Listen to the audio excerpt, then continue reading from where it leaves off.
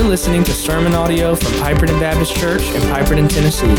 For more information on how you can get connected with PBC, please visit www.pipertonbaptist.com. Well, I don't even know where to begin with the introduction of Dr. Jeff Ginn. Our paths have kind of supernaturally, I think, by the Spirit of God, been connected from an early age. When I was a young teenager, he and his wife Nell and their kids were on the mission field in Cali, Colombia. He was teaching Greek in Spanish and seminary there, but he also planted some churches. And so when he would come home on furlough, he would stay in the mission house over at Leawood, over off of Macon Road. And I would see him in the hallways and hear him speak. And then fast forward, I was at Blue Mountain College, and he came to preach one chapel service and shared a testimony of church planting. And I remember in detail that testimony. Then fast forward, I went off to seminary, a Mid-America Northeast branch up in New York, where he was the director. And so he actually taught me in church history and some other courses. And so then fast forward, I went with him to a church in Virginia where I was a student pastor. He was the lead pastor there. We were served together for almost a decade. Then fast forward, and Vicki and I were on the mission field. And he ended up eventually at a church in Baton Rouge, Louisiana, and that church, Estruma Baptist, partnered with us in India to plant churches among Muslims. And so our paths have been inseparable. And of course now he went to the IMB, left that church to go serve as the affinity leader for the Americas, because he and Nell speak fluent Spanish, and they led that work there for several years. And now he's taken on a new role as vice president of the International Mission Board for Mobilization of Churches. And so it's a great privilege. He's a good basketball player. He's a good golfer. He's actually a musician, has a degree in music. And he could play that bass, Rodney. He could have come up here and played that bass for you this morning. But most of all, he's my friend, and it's been a privilege. He's a mentor to me, and if I'm a bad pastor, it's his fault. All right, come on up here.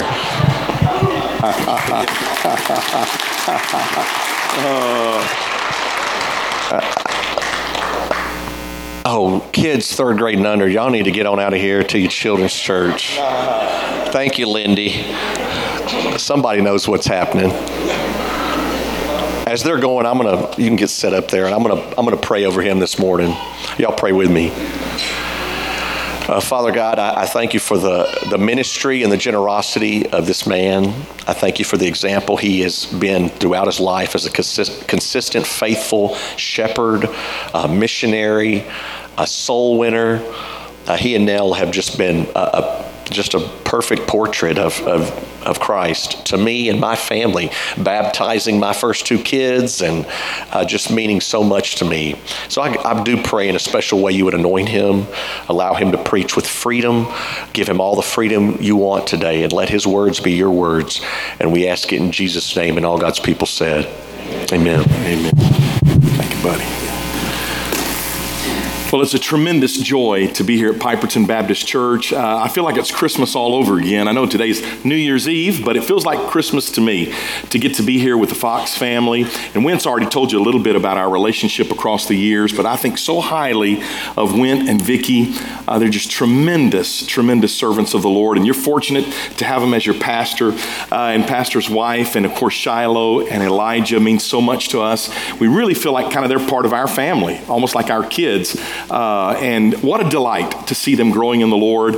And it's a special treat for me today. My wife is with me here today. God blessed us with 3 children. They're all here today. We have 5 grandchildren, and they're all here today. So just what a special day it is. Yeah, absolutely. So thankful for the grace of God. I also think it's a special day because I get to come and say thank you to Piperton Baptist Church.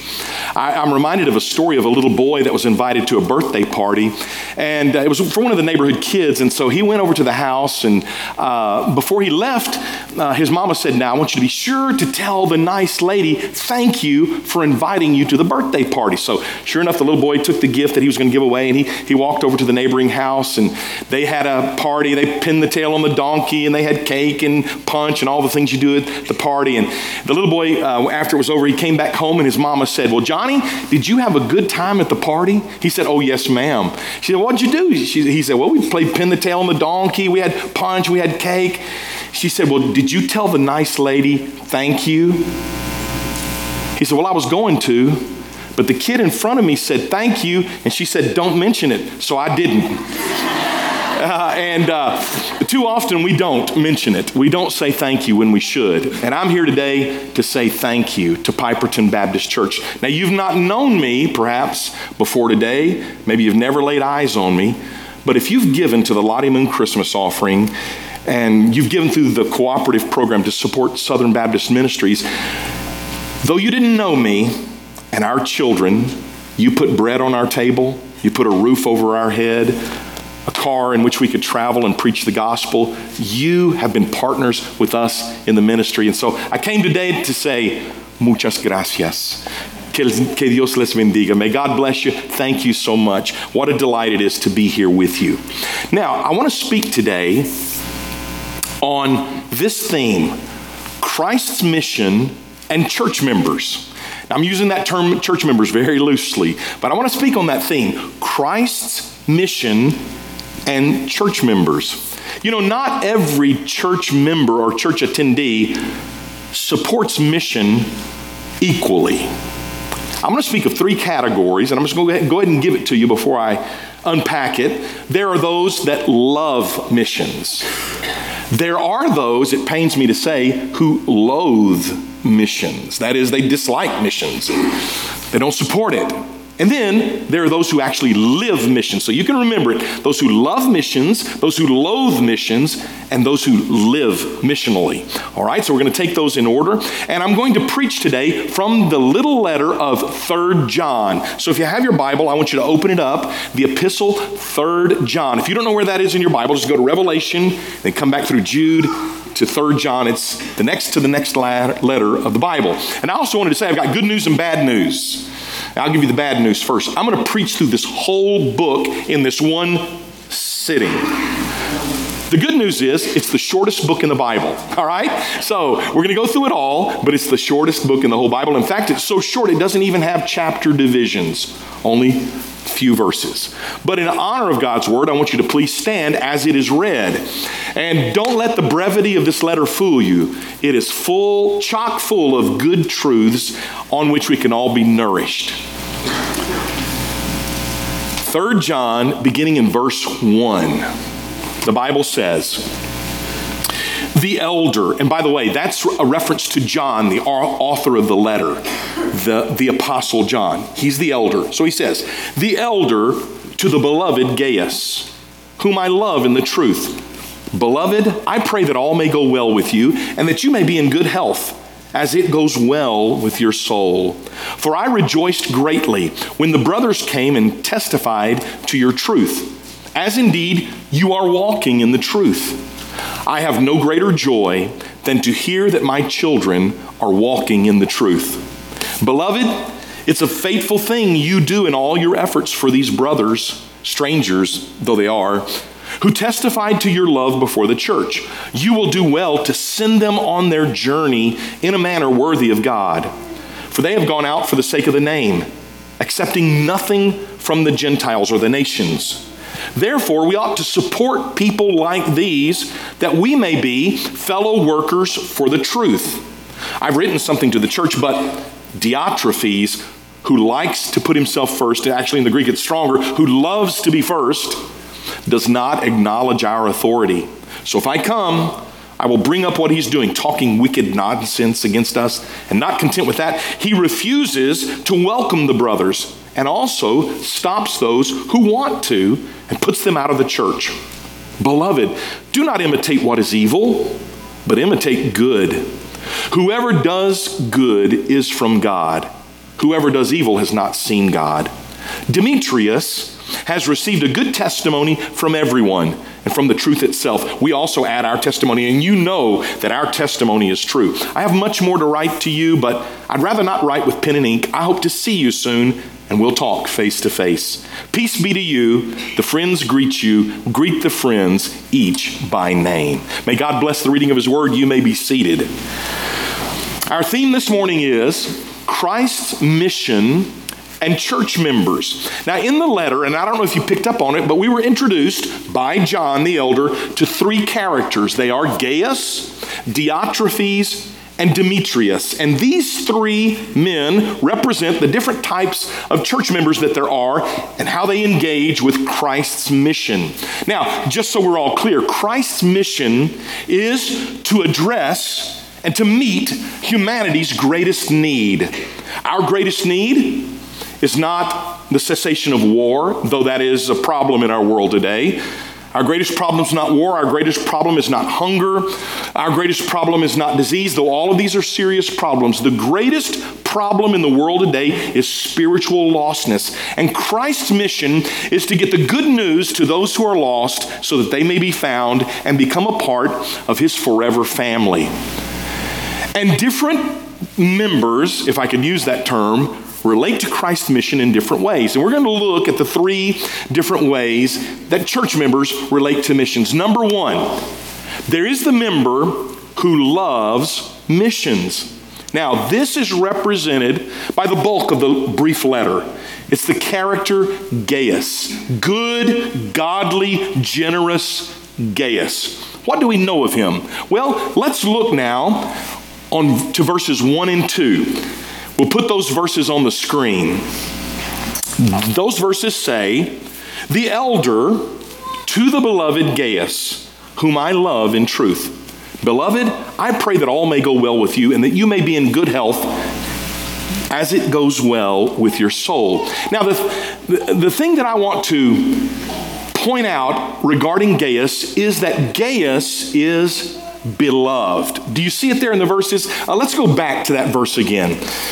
Verses 1 and 2. He says, "The elder to the beloved Gaius, whom I love in the truth." Then he says, "Beloved, I pray that it may go well with you." That's 3 times in 2 verses he refers to his love for Gaius. And we won't put it up here, but verses 5 and 11 also use that same term. So that within these scant verses, 5 times Gaius is referred to as one who is loved. Now, how do you explain the fact that Gaius is so beloved?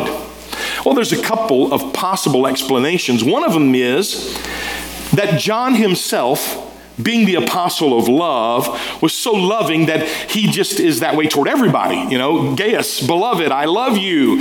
He's effusive with his love. But I don't think that's an adequate explanation, because when he speaks of Diotrephes, a few verses later, he's not going to say beloved, because Diotrephes is not behaving in a way that is appropriate, and so he's not beloved.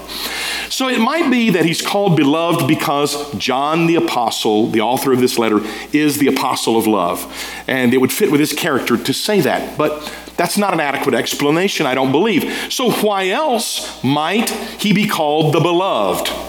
It is because he is lovable. You know, there's some people, you love them, and it's not so much because you're a loving person, but it's because they are lovable in their nature, the way they carry themselves, their character. And in this case, his commitment to Christ's mission. He was lovable. According to verse 3, the Bible says that for Gaius, it was going well with his soul. That gets to the idea of, yes, he was winsome. He was growing in his spiritual life, and John loved him for it. In fact, his soul was prospering so much that there's actually a prayer or a wish offered up for godly Gaius. He says, Gaius, I pray that you may prosper and be in good health, even as your soul is prospering. And I love this prayer. He was doing so well spiritually that John said, I wish your bank account would reflect the way your soul is prospering. I wish that your physical health would be equal to your spiritual health. I wish that your relationships could be as healthy as is your soul in Christ. Let me just get personal with you here at Piperton this morning. If your bank account, if your 401k, if your 403b, if they reflected the condition of your soul, would you be broke? Or would your account be rising? What about your health? If your physical health reflected the condition of your spiritual soul, would you be in good health? What would be the doctor's report? What would be the blood test results? If your physical health reflected your spiritual health. And ditto with your interpersonal relationships. The truth is, very often, though not always, your economic condition does reflect your spiritual condition. It's an interesting thing. Not always. I'm not a prosperity gospel preacher, but I do believe that when we honor the Lord and we are punctual and we go to work on time and we don't squander our money on drugs and alcohol and we honor the Lord with our life, very often our finances tend to rise in keeping with our spiritual health. Even physically, people who don't abuse drugs and they don't abuse alcohol and they live a healthy lifestyle, they get adequate rest, they're at peace in their souls. Those things lend themselves often to physical health. Not always, but often. And relationally, boy, it's so true that if your soul is prospering, often it will be reflected in the most intimate relationships of your life. Now, it isn't always that way. Again, I've stressed that multiple times. And I think it's partly the reason John is praying this for Gaius. Perhaps it was that Gaius' health was not good at this moment. And he said, oh, brother, I would pray that your health would be like your soul. You'd be getting along well. It may have been that. But in any case, he prays it for Gaius. And I pray it for you, that you will prosper even as your soul is getting along well. Now, here's a little bit of a brain teaser for you.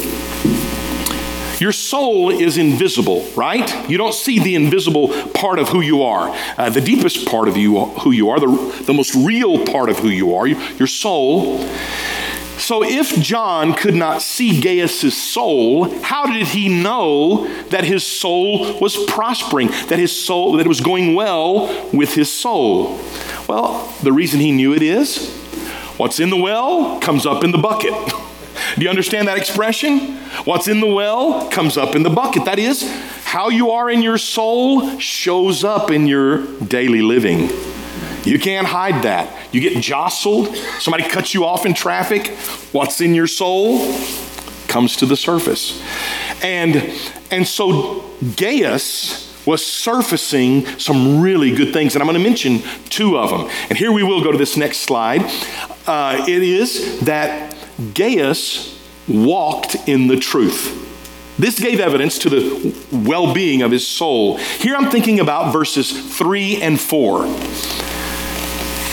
The Bible there says, "For I rejoiced greatly when the brothers came and testified to your truth, as indeed you are walking in the truth." And I would just emphasize those words. You're walking in the truth. "I have no greater joy than to hear that my children are walking in the truth." Do you see it emphasized there twice over? That's a beautiful word in the original language. Peripateo. Pateo means to walk about. And peri means to go around through the course of your daily living, for example. Peripateo. Your walk, your daily walk, your life. You're living in the truth is another way that it could be stated. Now notice that he didn't say, "I have no greater joy than to hear that my children know the truth." Now, he could have said that because it's important that we know the truth. Jesus said, "You shall know the truth, and the truth will set you free." So it's important to know the truth. But what gave John joy was not that Gaius knew the truth, but that he was walking in the truth. Notice that he didn't say, I have no greater joy than to know that my children speak the truth. Now, is it important that we speak the truth? Absolutely. We're to speak the truth in love, Paul instructed his readers. And we're to speak the gospel and share the gospel. So is it important that we share the gospel and speak the truth? It is. But that wasn't what gave John the elder such great joy. Instead, it was that my children walk in the truth. That is, that they were living the truth. When you live the truth, you will know it, and you will walk, you will speak it. Those go together. But the important thing is that we walk in the truth, that we live it. That's the culmination. That's the capstone. To be honest with you, there are times when I know more truth than I walk out. And there are times when I speak the truth more than I live it out. And, James said, be careful that you want to be a teacher because you're going to be held to a stricter rule, a stricter judgment. And so often I'm guilty of knowing more and speaking more than I actually walk out. And so in this new year, here's my prayer for the new year. We're sitting right on the brink of a new year, 2024. Lord, help me not just to know the truth, though I need to know it. Help me not just to speak the truth, though I do want to be faithful to speak the truth. Help me, Lord, in 2024 to live or walk in the truth. Now that gives us joy when our children walk in the truth. Now Went was so complimentary when he introduced me. And there's a sense in which you can have spiritual children. We have 3 physical children, but you can also have spiritual children. Now, Went and Vicky are a special case because they both come from very godly families. The Vincents reared Vicky to love Christ and walk with him, and the influence of her mom and dad are so evident in her, aren't they? And Went was reared by Jimmy and Sherry Fox, and they're not ministers in the sense that we often think of, that they're salaried by the church. Church couldn't afford to pay Jimmy and Sherry Fox for what they do in service to Christ. They're so faithful and they love Christ. And if you wonder why Went is the way he is, get to know his mama and his daddy, because he's a chip off the old block. He really is. But spiritually, we can influence one another. And boy, Went has been a big influence in my life as I have watched him grow in Christ. And I'd like to think I'm a big brother to him, just as Tommy Vincent's a big brother to me. And my own mother and father were examples to me in the faith. And I have been shaped by these relationships. And there's great joy in that. If your child comes to you and they made honor roll, oh, that gives us joy. I have no greater joy than to hear that my child made honor roll. No. Now, it's good to make honor roll, but that's not what gives me the greatest joy. I have no greater joy than to hear that my child was an all-state football player. Now, of course, you love it when your children excel in sports or music or education, but that's not what gives the greatest joy. The greatest joy is to know that your children are walking in the truth, because you know that's what's going to bring them the greatest blessing, to walk in and live the truth. Now, Gaius was doing well in his soul. How do we know? Because what's in the bucket comes up, what's in the well comes up in the bucket. And he was walking in the truth. But here's another thing he was doing. He wasn't only walking in the truth, he was working for the truth. He was working for the truth. Now here, I want to pick it up in verse 5. Beloved. Now let's remind ourselves, this is John, the author of the letter, speaking to Gaius. Beloved, it's a faithful thing you do in all your efforts for these brothers, strangers though they are, who testified to your love before the church. You will do well to send them on their journey in a manner worthy of God, for they've gone out for the sake of the name, accepting nothing from the Gentiles. Therefore, we ought to support people like these. Now here comes the phrase, look at it. Here's the phrase, that we may be fellow workers for the truth. And that word in the original is the word, comes over into English, the word synergy. It's the combining of forces for a greater good. And we are called, like Gaius, to be fellow workers for the truth. He opened, Gaius did, his home to others. He had great hospitality. He opened up his heart to them. He loved them. They spoke of his love, the Bible says. And he opened up his hands and supported them. Now, I don't want this to be mysterious to you. Let's bring back up that passage again, because I want to make this as plain as I can. He speaks here of being fellow workers for the truth. And how do we know that Gaius is working for the truth? Well, it says he's making efforts for brothers, you see it there in verse 5, who are strangers to you. Now, can you have a brother who is a stranger to you? I have 2 brothers and a sister. We were all together yesterday for a big family reunion. I know my brothers very well, Paul and Timmy, my sister Donna. They're not strangers to me, they're my siblings. But let me ask you again, can you have a brother who's a stranger to you? Look right up here. If you're a Christian, I'm your brother. And until today, for many of you, I remain a stranger to you. You're just meeting me, right? So these are brothers who are strangers. What do we know about these brothers who are strangers? They have gone out on a journey for the sake of the name. Now, let's put this equation together. Who are brothers who are strangers to you, who have gone out on a journey for the sake of the name? We have a name for this. Missionaries, okay? That's what missionaries are. They're your brothers and sisters in Christ who've gone out for the sake of the name. They don't accept anything from the nations, that is monetary support from those who don't yet know Christ. No, they go out because the church supports them. So this is a picture of missions. And we are to work together in missions. I'm going to tell you a story to illustrate this.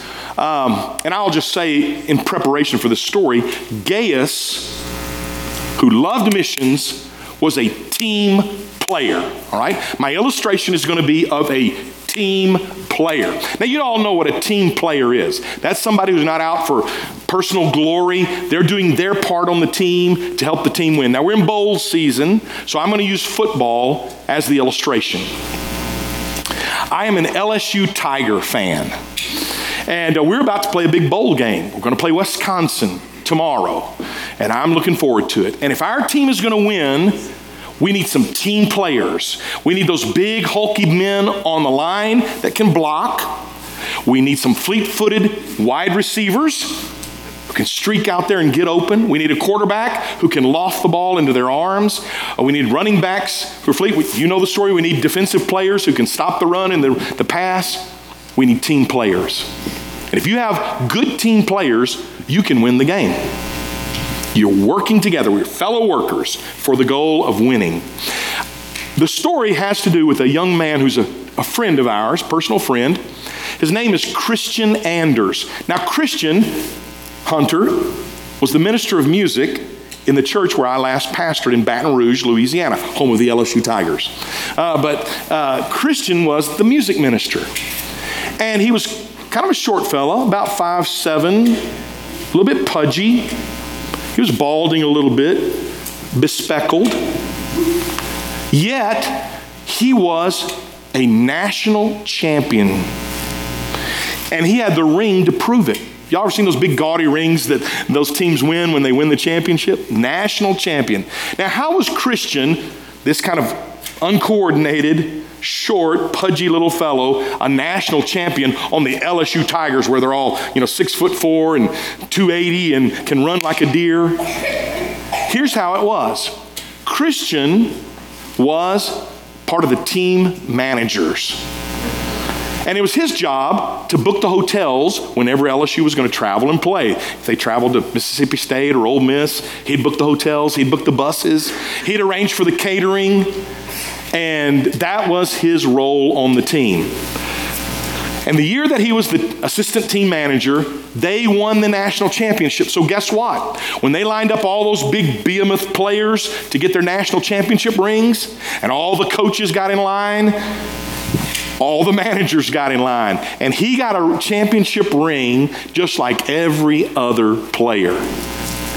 Because he was, to use this biblical phrase, he was a fellow worker for the truth. Now in missions, it may be that you're never going to go to India, as did the Foxes, or to Peru or Colombia, where we lived. You may never go. But did you know that you can be a fellow worker? You can be a team player. You can do your part. And if you'll do so, the gospel will make its progress. You can pray. You can give. And could I just say, thank you, Piperton, that you've already exceeded your goal of $30,000 for the Lottie Moon Christmas offering. And you're supporting missionaries, brothers who are strangers to you, who've gone out for the sake of the name. You're a part of the team. Now, that is the member who loves missions. Now, very quickly, much more quickly, I'm going to take the second kind of church member. There's the kind who loves missions, but then there's the opposite. There's the member who loathes missions. This is the Grinch, okay? He loathes missions. And he's pictured for us in this letter by the man named Diotrephes. I want us to look again at this brief letter to verses 9 and 10. John's writing and he says, I've written something to the church, but Diotrephes, who likes to put himself first, and again, it's a little bit stronger in the original language, he loves to be first. Have you ever known anybody who loves to be first, who loves to get their own way all the time and impose their will? Diotrephes was like that. He does not acknowledge our authority. So if I come, I will bring up what he's doing, talking wicked nonsense against us.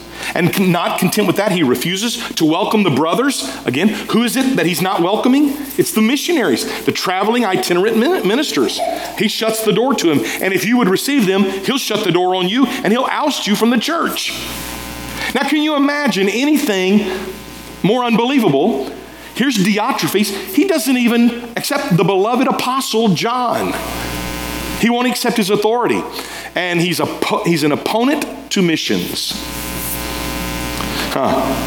The reason, of course, is he loved the preeminence. The word there, preeminence, is found in Colossians chapter 1, where it says that Christ is to have the preeminence above all. Someone is to be number one in the church, but it's not to be you or me. It's not to be the pastor or the deacons. It's to be Jesus. He is the head of the church. Now, I know there's kind of a cancer among us. We all like to be number one. You take a football team, they don't win a game all season. They come up to the final game and they win that last game and they'll trot off the field. You know, we're number one. We're number one. Everybody loves to be number one. Y'all may have heard of a basketball player named Kobe Bryant. Kobe Bryant now is passed away, but he was a fierce competitor. And he was interviewed once when they had lost a game, and it was in the finals. He was tremendously disappointed. And here's what he said. To get second place means you're the first loser. What a miserable attitude. To get second place means you're the first loser. That's a terrible attitude. Where did that arise from within our culture? No, we ought to commend folks for doing their best, whether they get first place or not, and kill that spirit. But it was existing in the church in that day. Diotrephes, man, if he couldn't have first place, he was going to do battle to oust you and exclude them. He wasn't supportive of missions, not at all. What we want, we work for, and he was working for what he wanted. He wanted to be number one. I'll tell you a story to illustrate this. From the very first pastorate my wife and I had, we pastored in Mississippi, a little place called Ashland, Mississippi, out in the country. And the church was very sweet to us. We were right out of seminary, about the age of your student pastor here. And they wrapped their arms around us and loved us, and we pastored there while we were at Mid-America Seminary. And when we graduated, we went to the mission field. And the little church was marked by a good deal of harmony. The folks loved each other. by and large. But when we left, sometime later we got a phone call. It was very disturbing to us on several levels. First of all, the most beloved deacon in the church, his name was Wayman Needham. Brother Wayman was white-haired and gentle giant of a fellow. He'd fought in World War II. He'd been captured by the Germans. He'd been a prisoner of war. So everybody loved Brother Wayman. He was very sweet-spirited, and he was a hero and loved Jesus. He was my visitation partner. And I had a great affection for him. And he was the perennial deacon chairman. He just always was elected the deacon chairman. That's how loved he was. Well, one day he was sitting on the tailgate of his pickup truck, shucking corn, and boom, he had a massive heart attack and just killed over, dead. So the church was grieving, of course. And they were going to arrange for his burial in the church cemetery. Now, do y'all have a church cemetery here at Piperton Baptist Church? You may never thought of it before, but you may be blessed not to have a cemetery attached to the church. The little church I was pastoring at that time was called Pleasant Hill Baptist Church. And they had an old cemetery attached to the church. And they had filled it up. There were no more spaces. So they opened up Pleasant Hill Baptist Church Cemetery number 2 on a new tract of land. And no one had been buried in the number 2 cemetery yet. Well, Brother Wayman passed away. And he was going to be the first person buried in the new cemetery.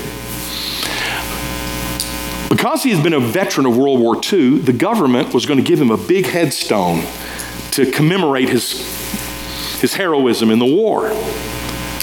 Well, it happens that the church had formed a committee to oversee the cemetery.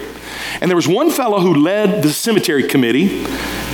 I called him Boss Hog because he loved to have his way and kind of bully his way around. And he was in charge of the cemetery committee. You'd think you could do no damage being the head of the cemetery committee, but hang on with me. They had established some rules for the cemetery, and you could only have a headstone that was like flush with the grass. I think it was so they could mow it quickly, right? So now, get the battle lines as they draw up. There's the committee chairman who says you can only have a headstone even with the ground. And there's the grieving family who wants to bury their grandpapa in the cemetery with a big honking monument from the government for his military service. There are the battle lines drawn in the church. Do you know what happened? Long story short, the church split over a tombstone. Those who wanted to let the family have the tombstone were on one side, and those who sided with Boss Hog were on the other side. Diotrephes, who had to have his way. By the way, they said they couldn't bury the man there. They chained the fence shut with a padlock. But to Mississippi people, padlock ain't no trouble. They just got big cutters and cut it off, and they went in and they buried their grandpa right there in the cemetery. Now, you might think they split over a tombstone. They didn't split over a tombstone. They split over the pride of a Diotrephes. It's a problem when you want to be first and you have to have your way. And I hope you don't have any Diotrephes in your church. I got a feeling you don't.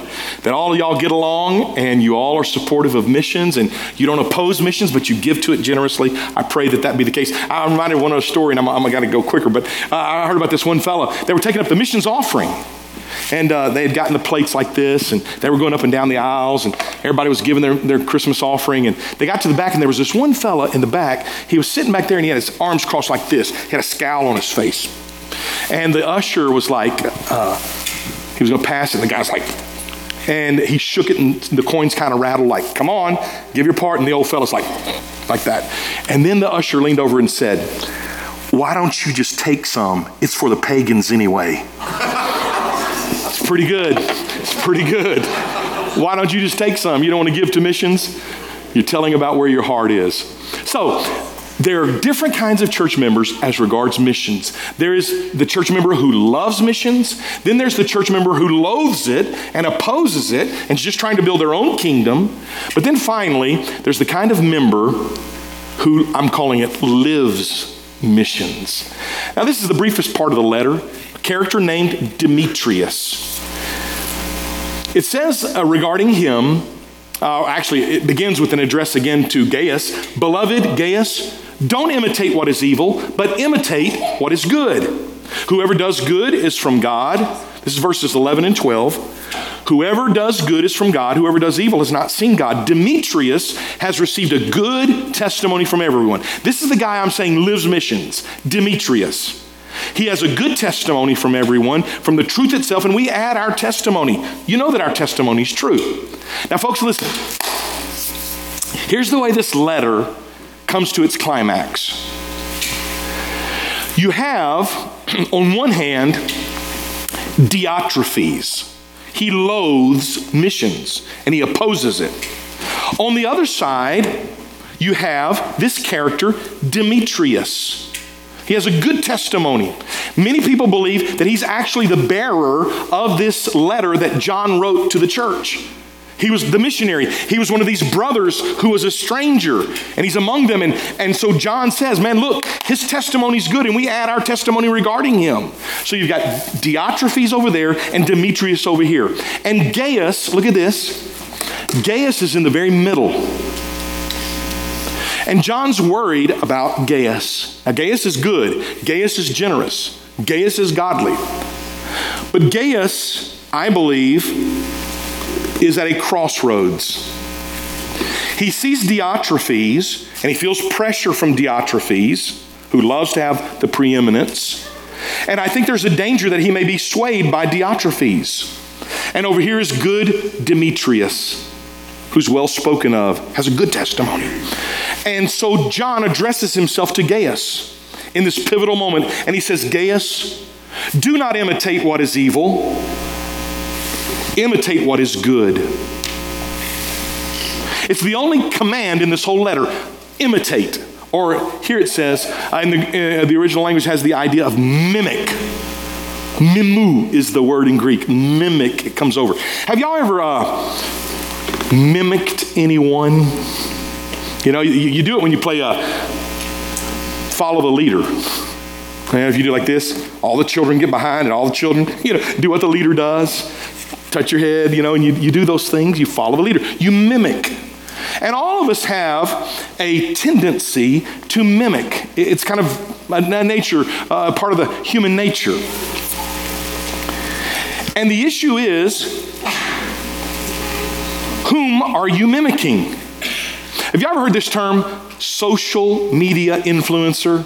It's kind of a new term that's arisen with all the social media, like Twitter and Instagram and Facebook and all these things. Snapchat, I don't even know what they all are. But there are social media influencers. I'll just name some that are very popular in our day. Taylor Swift. They actually call them Swifties that love Taylor Swift, and she's very influential in their lives. Or am I wrong? You young people, help this old fella up here. They're Swifties. And then you think about Ariana Grande or The Rock. Millions and millions of followers. And who else would be like a social media influencer? Travis Kelce. Oh, he's dating Taylor Swift right now. See how hip went and I are? We know these things. We know these things. Yeah, social media influencers. Why are social media influencers effective? Because humans tend to mimic. We see something we like, and everybody wants to have a skirt like Taylor Swift has. And so the Apostle John is saying, do not imitate what is evil. And I'm not saying Taylor Swift is evil. I'm just listing the influencers. Don't imitate what is evil. Imitate what is good. Gaius is at a pivot point. And the truth is we all are. And as we enter 2024, I want you to think about who is most influential in your life. The Bible actually calls us to mimic our leaders. Listen to this. Hebrews 13:7. Remember your leaders who spoke the word of God to you. Consider the outcome of their way of life and imitate their faith. It doesn't say imitate their hairstyle. It all may be, but he's not perfect. I'll ask Vicky. Vicky can tell me. But Went's a good, godly pastor. And it would be good for you to listen to him as he teaches the Word of God. And you don't have to wear your hair like Went wears it. It does look good, brother, but you don't have to wear it like Went. But you're to imitate his faith. 1 Corinthians 4:16, therefore I urge you, Paul said, to imitate me, be followers of me as I follow Christ. You young people that are here, teenagers, go bowling. If the student pastor says we're going to meet at the church and we're going to stand on our heads, bring your pillow and stand on your head with the youth pastor. I'm telling you, be influenced by godly examples. That's how you grow in the Christian life. Don't imitate what's evil, imitate what's good. Christ's mission. There's nothing greater to which you could give your life than Christ's mission. It's addressing the world's greatest problem. It's getting the good news that Christ came to forgive us and give us life eternal. That's the mission. What kind of church member are you? Do you love missions? Do you loathe missions and wish we'd stop talking about it? Or do you live missions? Maybe God's going to call some of you to leave your home, your hearth, your kin, and to go overseas and to serve in a career way. My wife, Nell, grew up in Byhalia, Mississippi. Y'all know where Byhalia is, don't you? Her parents died recently, and they left us the old home place right down here on Highway 309 North. And my wife lived in that house from the time she was born until she married me. And off we went to the mission field. She left her home because she heard God calling. And God may call some of you. And if he does, I hope you'll say yes. But if you're not called to go and you're to stay, you're to hold the ropes for those who go.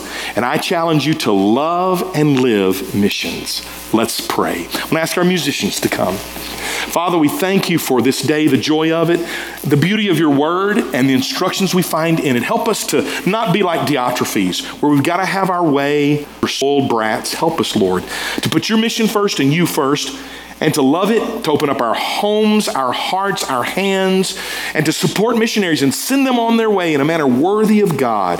And help us to live on mission, whether it be here in Piperton, Collierville, Byhalia, Tennessee, Mississippi, or to the ends of the earth. We pray it in Jesus' name. Amen. This has been sermon audio from Piperton Baptist Church in Piperton, Tennessee.